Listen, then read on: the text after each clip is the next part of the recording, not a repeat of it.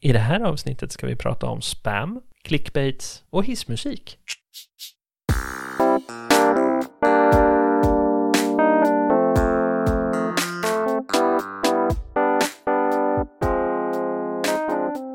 Då är vi igång igen med ännu ett avsnitt av Berg och Wernberg. Jag heter Andreas Berg. Och jag heter Joakim Wernberg. Idag spelar vi in i Bjärred och det har varit fint väder. Så är det. Vi har till och med fått till ett bad. Ja, härligt. En bra start på dagen. Jag vill börja med ett tips och lite beröm. Beröm till, ska man säga, det svenska rättssystemet. Ja, det tycker jag verkligen är på sin plats. Ja, och det var väl nätt och jämnt därför att det jag syftar på är relaterat till ett av våra första avsnitt som vi spelade in för det känns jättelänge sedan nu.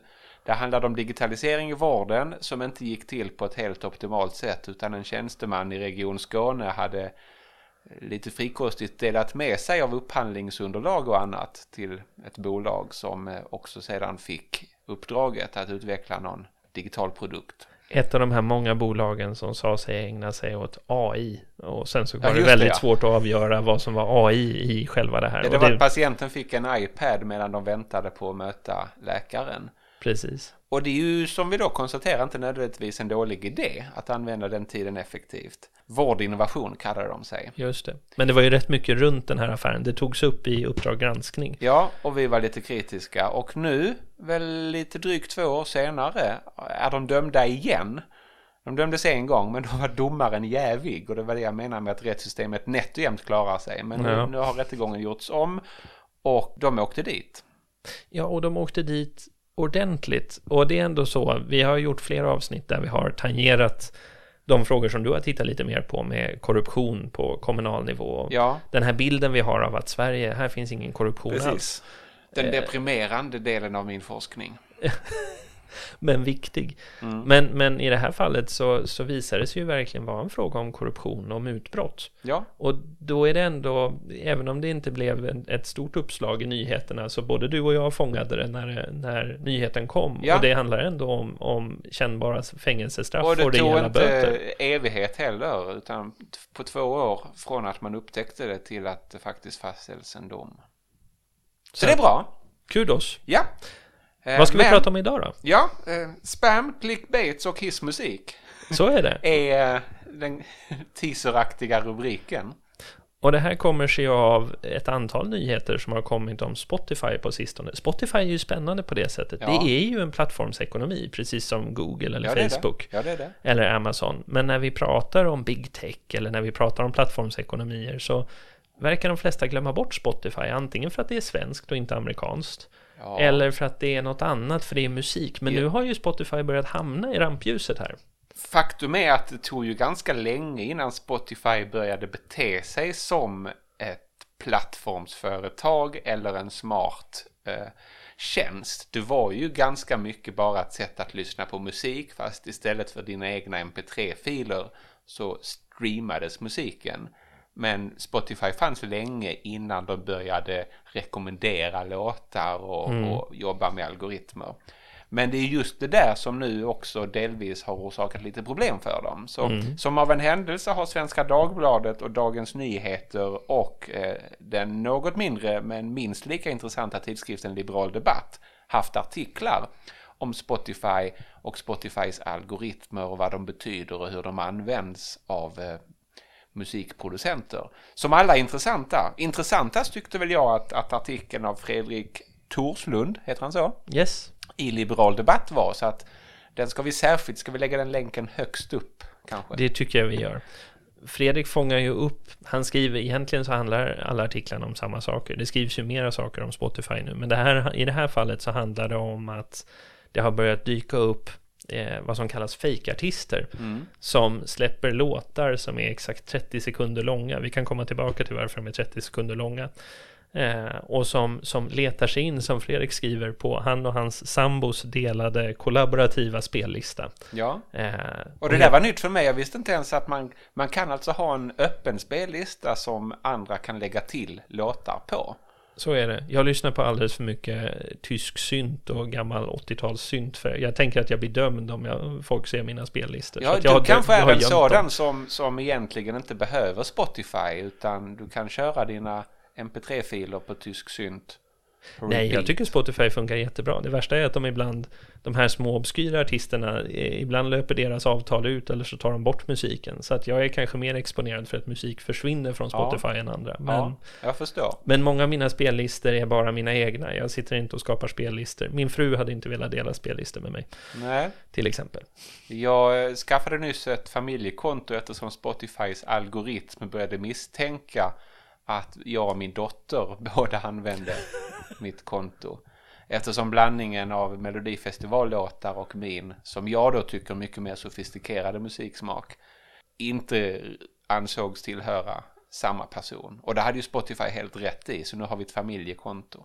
Jag vet inte om det säger mer om 80-talssynt eller om mig, men jag har ju inte fått en sån varning, och en av mina mest spelade låtar under föregående år var Babblarna-albumet.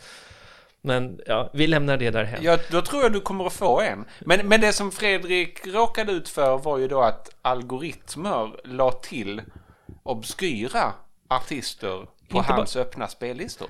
Spotify har ju algoritmer för att skapa generiska playlists på olika sätt och rekommendera dem och ha rekommendationsalgoritmer. Så om du har en spellista och den tar slut så fortsätter Spotify att spela låtar som dess algoritm tycker är liknande låtar. Precis, som de har på spellistan. Och det som har hänt nu är att nu har det dykt upp ett antal aktörer som skapar en mängd olika artister.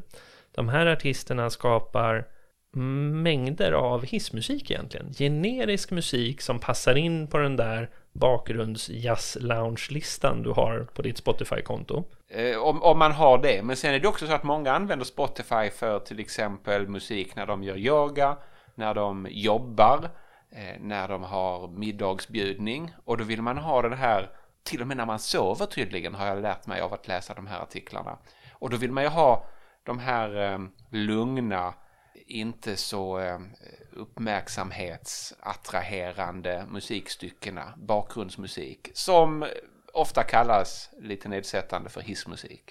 De fyller en funktion, men det har fått en lite negativ konnotation. Precis. Men de här aktörerna då, de använder då dessutom olika konton eller sina artistkonton eller bottar verkar det som, för att gå in och lägga till som förslag sina egna låtar i kollaborativa spellistor. Och du och jag har inte blivit så exponerade för vi har inte så många kollaborativa spellistor. Men tack vare den här goda genomgången av artiklarna så hittade vi det här. Ja. Och då kommer vi omedelbart att tänka på att det här har vi ju sett förut. Ja, flera gånger till och med. Vi jobbar oss bakåt så landar vi på spam för e-post. Men också sökmotoroptimering. Precis. Där man skilde på Black Hat och White Hat. Där Black Hat var de här som skulle optimera din sida så att du hamnar högt upp på Google-resultaten, fast du egentligen inte borde vara högt upp på resultaten. Nej, just det. Du ljuger genom att lägga till ofta använda sökord någonstans i din kod. Osynligt. Ja. Och då blir ju användaren besviken för att när man klickar i hopp om att hitta någonting om recept på potatisgratäng så hittar man något helt annat. Och sen fanns det White Hat som då var den snälla sökmotoroptimeringen som handlade om att se till att sidor hamnar högt upp på sökningar som är relevanta för den sidan. Så att du syns när du faktiskt har kvalitet att komma med. Och sen har vi ju det som många har glömt bort idag, men clickbaits. Ja. Du anar inte vad som hände sedan, klicka här. Ja, just det. Det första är ju i mångt och mycket vad en samhällsvetare skulle kalla ett collective action problem. Det vill säga, om en väl börjar sökmotoroptimera sin hemsida, då hamnar ju andra som inte gör det längre ner i sökresultaten. Just det. Och då måste ju de också göra det. Och då kan man ju tänka sig att det hade varit bättre för alla om ingen sökmotoroptimerad utan faktiskt lät sökalgoritmen ge användaren den sida som passar bäst mot vad hen söker. Det är jag inte säker på. Framförallt när man tittar på sökmotoroptimeringen så tror jag att det finns ett samspel mellan den ärliga sökmotoroptimeringen och utvecklingen av sökalgoritmer som gör att den här matchningen på plattformarna blir bättre och bättre över tid. Men vi har letat fram... Så White, den snälla varianten kanske är av godo, menar du? Jag tror att det finns i det här de här från spam till då hissmusiken på Spotify, så tror jag att det finns både gott och ont. Men låt oss titta på några gemensamma nämnare som sträcker sig över alla de här generationerna av olika typer av plattformar. Och masscontent kanske vi ska kalla det. Den första gemensamma punkten vi har tagit fram, det är att den här typen av affärsmodell är ju speciell för det digitala. Ja. För det kostar ju att skicka ut spammeddelanden. Men eftersom du kan skicka ut det i så stor skala så blir kostnaden helt plötsligt bärbar därför att du får tillräckligt många som klickar på mejlet. Den fasta kostnaden är relativt hög, men marginalkostnaden är jätteliten. Precis. Att skicka ut ett extra spammeddelande kostar ju nästan ingenting när du väl har riggat mailservern och producerat något raffigt spam-innehåll. Och det sträcker sig egentligen ända från att tillverka det här spammeddelandet och skicka ut det fram till den här hissmusiken. Det hade ju inte varit rimligt med den gamla typen av musikindustri som vi hade med CD-skivor. Att se det här generiska 30 Nej, där sekunders. är en betydande kostnad i att trycka och distribuera. Sen fanns det ju mer lågkvalitativ produktion även när det gällde CD-skivor. Som du då kunde köpa billigare än de här 179 eller 199 kronorna eller vad man exakt, om man inte var så noga med vilken artist som spelade. Till exempel när det gäller klassisk musik så kunde du ofta fynda Polens symfoniorkester som spelar in Best of Naxos Bach CD-boxar. Ja, exakt, och de kostade ju 39 kronor. Och för många så spelar de väl helt okej jämfört med de bästa i världen. Det här håller ju i sig över clickbait också. Det som är intressant är att vi har ju lärt oss att vi inte vill klicka på clickbaits. Vi har lärt oss att vi inte vill ha spam. Men det finns ju uppenbarligen fortfarande de som klickar på spamlänkar idag. Och då uppstår ju ytterligare en situation. Då är helt plötsligt, tack vare alla spamfilter och allting som finns där, så har ju de som skickar ut spam idag en jättebra selektionsmekanism för att hitta lättlurade människor. För de som väl klickar på en länk, de har ju passerat rätt många skyddsspärrar. Om man roar sig med att faktiskt läsa ett spam-e-mail så kan man ju frestas att undra vem tusan går på det här, eftersom språket är så dåligt och erbjudandet är så osannolikt bra att man borde ana något lurt. Och det gör ju då nästan alla, men 1 på miljonen går på det, och det är ju just dem man vill åt som spammare. Och på samma sätt, det är de som tillverkar den här hissmusiken, som vi nu kallar det så, ihopklumpat på Spotify. Ja, bakgrundsmusik, nästan ibland naturljud med något enstaka pianoklink. Jag blev nyfiken när jag läste det här, så att jag lyssnade på en del av de här chill-out-spellistorna. Om man tittar på vad som selekteras fram där, de som inte reagerar och tycker att det här är negativt, eller de som inte hoppar ifrån det eller blir irriterade. I flera av de här artiklarna lyfts ju också fram att Spotify har fått en massa kritik av lyssnare som blir irriterade för att deras gemensamma parlista där de har låtar som är från deras första dejt blir invaderad av hissmusik. Men det du får, de som inte reagerar negativt på den här utvecklingen är passiva lyssnare. Ja, de är inte lika korkade generellt sett som de som klickar på spam. Absolut inte. Får man väl säga. Men det är samma segmentering. De som irriterar sig på fenomenet är ju de som är väldigt sofistikerade lyssnare som letar efter exakt en viss inspelning och en viss remastering av deras favoritskiva till exempel. Men vad vi har lärt oss är väl att väldigt många av Spotifys användare är inte så sofistikerade musikkonsumenter, utan de vill bara ha lite bakgrundsplink-plonk medan de jobbar eller sover eller gör yoga eller har middagsbjudning. Exakt så. Och då levererar marknaden detta. Ibland då på lite luriga sätt. En del av de här tidningsartiklarna skriver om kända artister som bestämmer sig för att inte jobba på sitt eget varumärke som seriös musiker, utan istället massproducera musik under olika pseudonymer. Här finns det väl också en konfliktyta inom kultursektorn att göra någonting som är massproducerat, eller att kalla sig entreprenör, eller att göra någonting för att känna. Du menar det har aldrig setts med blida ögon? Det har aldrig setts med blida ögon, så att jag tänker att den typen av normer kan spela in här också. Ja. Men det finns definitivt någon sorts yta mellan de här. Men det är intressant att se hur de här passiva lyssnarna uppenbarligen är en ganska stor grupp. Men det här fanns ju, precis som du sa, även på CD-skivans tid. Så det är ju annonser i TV3 om att beställa 20 stycken CD-skivor med delfinsång och harpa. Ja, minns jag nu. Jag ser de passiva lyssnarna på Spotify som ett lite annat segment än de som klickade ja till grejer på TV-shop. Men låt oss återvända till det. Ja. Den andra punkten vi tittar på, det är ju som sagt, alla de här har ju gemensamt att de kommer från plattformsekonomier. För plattformsekonomier, kärnan i deras affärsverksamhet är att erbjuda en bibehållen matchningskvalitet. Precis. Trots att du skalar upp utbudet. Ja. Det var enormt. Ja. Och där är ju, om vi tittar bakåt i tiden, det har ju hänt någonting från spammeddelandet till hissmusiken på Spotify. Men generellt sett så är ju alla sådana här entreprenöriella försök att hacka systemet är ju ett potentiellt hot mot plattformen själv. Precis. Därför att upplever vi det som brus, då får vi lägre matchningskvalitet. Då upplever vi att det innehåll vi får på plattformen är sämre, och då har vi större benägenhet att göra något annat. Brus eller bias, alltså även systematiska snedvridningar är ju irriterande.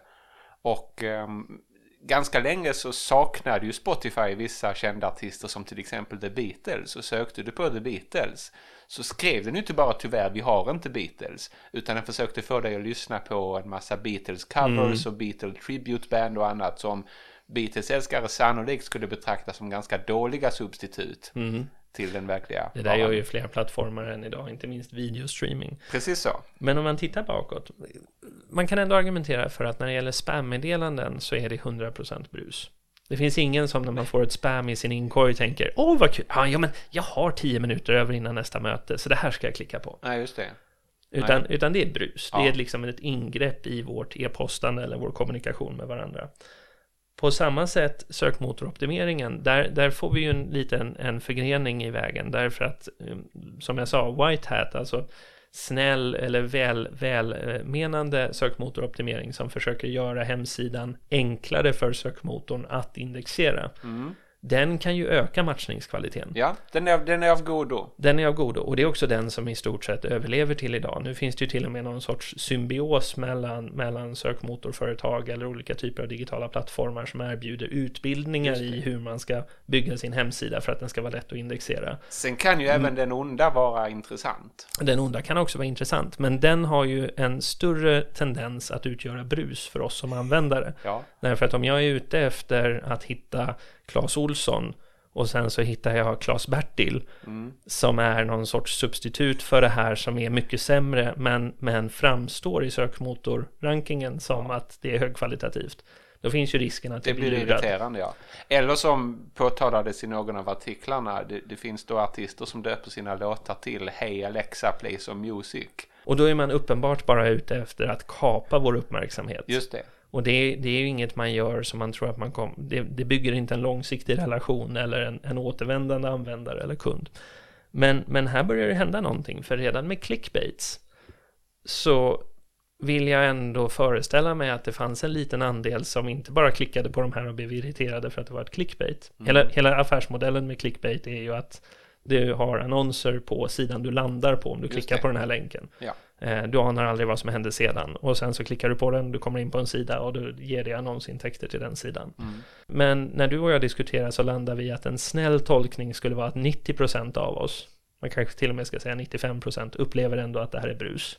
Exakt. Och 5-10% tyckte ändå att det var kul att se det där kattklippet. Och till exempel Facebook själva upplevde ju att det var ett problem därför att användarna av Facebook blir irriterade och missnöjda med alla dessa clickbaits och konstaterade att eftersom de inte stannar särskilt länge på sidan de nyss har klickat sig till, så är det något med användarupplevelsen som inte stämmer, och Facebooks algoritm är nu ganska bra på att sålla bort clickbaits. Idag ser vi inga sådana alls. Nästan inget alls. Den annars väldigt generiska, du anar inte vad som hände sedan. Ja. Den finns ju inte längre på Facebook. Nej, den finns inte längre. Och YouTube, detta tror jag vi har nämnt någon gång tidigare, hade också problem med att människor la en väldigt, väldigt lockande första bild som thumbnail på videon för att få folk att starta igång den.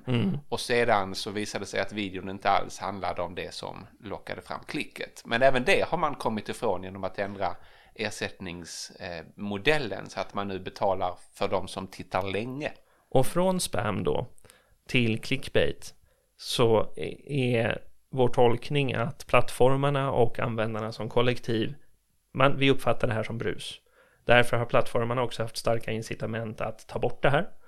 och användarna har haft starka incitament att lära sig att inte klicka på sådana länkar. Precis. Så att det finns ett samarbete mellan användarna. Det finns en konsensus kring att det här är brus som drar ner matchningskvaliteten. Ja. Men här är ju det lite spännande som du säger, om det är så då med den här hissmusiken, att det finns ett stort antal passiva lyssnare som inte nödvändigtvis ser den här vågen av massfejkartister som det har kallats som ett problem. Och det är ju också genomgående att det är inte främst användarna som nu är arga på Spotify, utan det är andra artister. Användare också ska sägas. Vissa, men det är vissa användare, absolut, men inte främst och inte bara.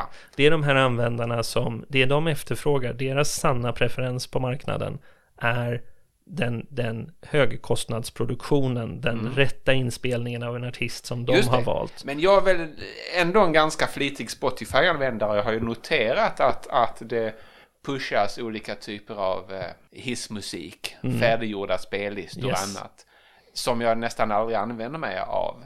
Men jag störs ju inte så mycket på att det finns där. Nej. Jag störs ibland på det som spelar automatiskt när min egen spellista tar slut, eftersom jag aldrig tycker att det är lika bra som det jag skulle vilja lyssna på. Om man tittar på det här som händer på Spotify nu, de här fake-artisterna och den här hissmusiken, så är det inte alls lika tydligt att det är brus ur ett matchningskvalitetsperspektiv. Och det är dels därför att det finns en skillnad på de kunder som efterfrågar den här lite mer tungrodda eller kostsamma produktionen, de som vill ha den rätta Beatles-inspelningen, och vad som verkar vara en inte obetydlig andel som mest vill ha bakgrundsmusik. De som verkar riktigt irriterade är ju en kombination av de som vill ha den kostsamma produktionen och de som värdesätter det här sociala utbytet mellan spellistor. Alltså kollaborativa spellistor. Ja. För där har ju det här ingreppet blivit som tydligast. Det är därför du och jag inte har upptäckt det. Exakt, men då är det oerhört irriterande att det plötsligt kommer in bottar och lägger till låtar som inte alls liknar de du vill höra. Och det är då att likna vid om du är aktiv på ett diskussionsforum med likar och plötsligt så börjar en bot spamma det med helt orelaterat dravel. Så där kommer ju möjligtvis då Spotify se en kombination, att om du bara vill ha bakgrundsmusik men du vill ha den bakgrundsmusik som du och dina vänner har valt ihop, då kommer du fortfarande se en uppfattning av att det här är brus. Men de som har klagat mest på den här utvecklingen på Spotify är ju inte nödvändigtvis användarna. Det finns användare som har klagat, men det är inte nödvändigtvis användarna. Och det för oss ju till nästa gemensamma punkt. Ersättningsmodellen. För de här olika trenderna, och det är ersättningsmodellen. Det fick ju jag lära mig när jag läste de här artiklarna, hur man betals. Och du får ju en andel som bygger på hur mycket du spelas. Alltså din andel av de totala spelningarna. I det landet. Precis. Så det innebär att om det helt plötsligt dyker upp en massa generisk musik som spelas jättemycket, då kommer ju din andel att minska, även om du har lika många lyssnare i absoluta tal. Exakt. Och om dessutom den musiken är producerad av någon som har ett specialavtal med Spotify, så att den blir billig för Spotify att spela väldigt mycket, då sparar ju Spotify pengar på att styra lyssnarna mot de här. Men även om Spotify inte gör så kan ju ersättningsmodellen användas av andra artister som gamer algoritmen genom att massproducera musik som då är precis mer än 30 sekunder, därför att då räknas det som en spelning. Det var det jag skulle komma till. Precis. Det är ju här vi kommer till varför låtarna är 30 sekunder långa. Ja, eller 32. Ja, precis. Därför att som det är nu så räknas en stream, alltså en lyssning, måste vara minst 30 sekunder. Och då är ju det här sättet att bygga skala, sättet att hacka eller spamma Spotify, är att göra en massa låtar som är 31 eller 32 sekunder långa. Och då gjorde ju någon ilsken artist Sleepify. Just det kom faktiskt före den här massrörelsen, och det var redan då en kritik mot ersättningsmodellen på Spotify. Så man gjorde Sleepify som var tysta spår som du skulle ha på när du ligger och sover. Ja, och så uppmanade de sina fans att lyssna på dem så att de skulle få mer pengar. Det tycker jag låter som bra aktivism. Snälla gör det här så att jag får pengar. Men det som är intressant om man backar här nu och tittar, när det gäller spam, så finns det inga ekonomiska incitament för användare eller för den som tillhandahåller e-postkontot, om vi tar Gmail till exempel, att låta spam fortsätta existera. Särskilt eftersom majoriteten är överens om att det är brus. Tvärtom finns det starka ekonomiska incitament att få bukt med problemet. Exakt. Vilket ju gör att Googles gratismail har ju numera ett jättebra spamfilter. Bland de bästa, skulle jag vilja påstå. Lunds universitet oerhört mycket bättre än universitetet. Lunds universitet ligger långt efter. Ja, kära någon. Och tar vi oss fram till clickbaits, där låg ju de ekonomiska incitamenten. Det fanns ju ingen som Facebook eller YouTube riskerar att förlora på om användarna upplever att de ser brus. Det är ett ekonomiskt incitament. Ja. Men ersättningen handlade ju om reklamintäkterna som man fick. Och på YouTube så fick du ju reklamintäkter via YouTube förvisso. Men på clickbait så handlade det om att landa dig på en annan hemsida. Vilket gjorde de ekonomiska incitamenten till något som låg utanför plattformen. Just det. När det gäller Spotify så lägger ju alla incitament inuti plattformen. Därför att när du då flödar marknaden med den här generiska hissmusiken, då minskar du ersättningen för de befintliga artisterna. De här nya skalartisterna, de gamear ju systemet, så att de har ju kunnat få, det var ju så någon artist som blev intervjuad eller har blivit intervjuad i de här artiklarna hade ju reagerat på att en låt som hon lät få remixad av ett sånt här konto fick mer spelningar än alla hennes andra låtar som hon själv har lagt upp på Spotify. Ja, just det. Och precis, och då var hon ju lite skeptisk till det här sättet att maximera sina egna intäkter. Det finns ju för övrigt en parallell till YouTube när man gick bort från att betala för att man startade videon och började betala hur länge man tittar. Då skapades ju en helt ny genre av jättelånga videoklipp på folk som spelar dataspel. Och nu har vi ju då fått massproducenter av chill-out-musik. Och till och med musik som det är tänkt att man ska lyssna på när man somnar och som sedan då spelar hela natten. Och det är då helt fantastiskt för den som skapar, då får jättemycket intäkter. Och då minskar man ju då också alla andra artisters andel av intäkterna. Och det här för oss ju till var vi tror vi är på väg framåt. För i grund och botten, så det vi ser med alla de här teknikformerna eller alla de här kanalerna är ju en katt- och råtta-lek. Ja. Så att om du idag hade haft ett e-postkonto, jag tror inte ens du kan skaffa det, men om du hade haft ett e-postkonto som saknar spamfilter, det hade ju inte gått att använda. Och på samma sätt så är ju, om vi generaliserar bort från clickbaits, men om du hade haft ett nyhetsflöde på Facebook som var helt omodererat, helt utan algoritmisk påverkan, eller försök att sortera bort spam eller sponsrade meddelanden som innehåller liknande grejer som clickbait. Det hade ju också varit väldigt svårt att få någon nytta av det. Du ser ju ibland det här och där på internet när någon bot har upptäckt ett omodererat kommentarsfält och postar 250 identiska inlägg efter varann i kommentarstråden. Det är ju dumt även ur bottens perspektiv, så att säga. Så hela tiden så bygger ju plattformarna en sorts försvar för lågkvalitativt innehåll. Och lågkvalitativt innehåll i det här fallet har ju varit sånt där vi, som sagt, med spam och clickbait, där en absolut majoritet tycker att det är brus. Just det. Där är det ju lite annorlunda med det här. Om vi nu tror att de här passiva lyssnarna är större, låt oss gissa att de bara är 30% då, istället för 10%. Men det är ändå en betydande marknadsandel. Det är ju det. Och det som blir ett problem då, och det är ju ett rimligt problem, det är ju om ersättningen till de här artisterna som har större omkostnader minskar trots att de har lika många lyssnare fortfarande på grund av att generisk musik flödar hela plattformen. Ja. Men är det då inte rimligt att tro att det här kommer att leda till någon sorts splittring av plattformen? Jo, och du har ju sagt att det är svårt att göra en plattform större och större eftersom man då också gör den mer sårbar för mindre plattformar som har en mer nischad idé. På grund av att de kan erbjuda något som för att de kan erbjuda det bättre än vad den stora kan som försöker vara catch-all. Och här kan man ju då se åtminstone 2 grupper av konsumenter. Dels de som faktiskt gillar hissmusiken. Till dem skulle man kunna erbjuda en plattform som saknar Beatles och de stora artisterna men som är billigare än Spotify. Och som bara innehåller massproducerad hissmusik som bakgrundsmusik. Och så skulle man kunna tänka sig en plattform vars grej är att den inte alls finns. Utan det finns bara seriösa artister och man tar bort alla försök att gamea algoritmen och man gör en poäng av att man betalar artisterna lite bättre.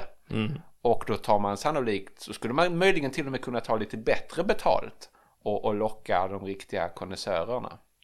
En sak som talar för det här är ju egentligen att den här generiska hissmusiksplattformen, den skulle ju dessutom, det är ändå så att den är förknippad med vissa kostnader för att producera musik idag. Det finns artister som sitter där och gör den här musiken. Men det är ju någonting som AI redan idag faktiskt kan göra. Generisk och någorlunda enkel bakgrundsmusik finns det ju AI-program som tillverkar idag. Den riktiga budgetvarianten är ju då maskingenererad musik. Och här finns ju också ett annat spännande segment. Där är jag inte tillräckligt inläst, men det finns ju en hel del både företag och forskning som tittar på vilken roll musik spelar i, bland annat Handelns utredningsinstitut har tittat på vilken roll musik spelar i olika handelssammanhang när du är i en affär och så. Yep. Men om man tänker sig att det viktiga är BPM eller om det är glad musik eller om det är hetsig Tempo, musik. ja. Om det inte spelar någon roll om det är Jay-Z eller en AI, då är det ju faktiskt så att det blir ett ganska värdefullt segment av marknaden man skulle kunna bygga en sån plattform för. Och det här kommer artisterna protestera mot. Och det som talar emot, och där kan jag fortfarande tycka att artisterna borde protestera mot det också, det är att den gamla musikindustrin, där du säljer dina rättigheter till en stor label, den finns ju kvar. De står ju som ägare och finns ju i bakgrunden bakom Spotify. Vilket påverkar ersättningsmodellen till artisterna. För det finns en nästan idag tyst mellanhand. De gör fortfarande saker, musikbolagen, absolut. Men de gör ju inte alls lika mycket som de gjorde när de stod för hela logistikkedjan runt musikdistribution. Nej. Så att så länge det finns kvar så har ju Spotify i sig har starka incitament att försöka hålla ihop plattformen om de inte själva splittar den i två. Och den här industrin i bakgrunden har starka incitament av att behålla sin ersättningsstruktur. Men seriösa artister borde ju vara intresserade av en plattform där det bara är de och plattformen som har ett avtal. Och AI-genererad musik och butiker som vill köpa in musik och ha i bakgrunden borde ju vara glada och ha lägre kostnader. Så det blir svårt för Spotify att fortsätta vara så stora? Det är svårt att vara en stor plattform. Och det återkommer till den här grundobservationen. Ju större du är, desto mindre eniga kommer alla användare vara om vad som är brus och vad som är kvalitet. Ska vi avrunda där? Ja, det tycker jag vi gör. Tack för att ni lyssnade.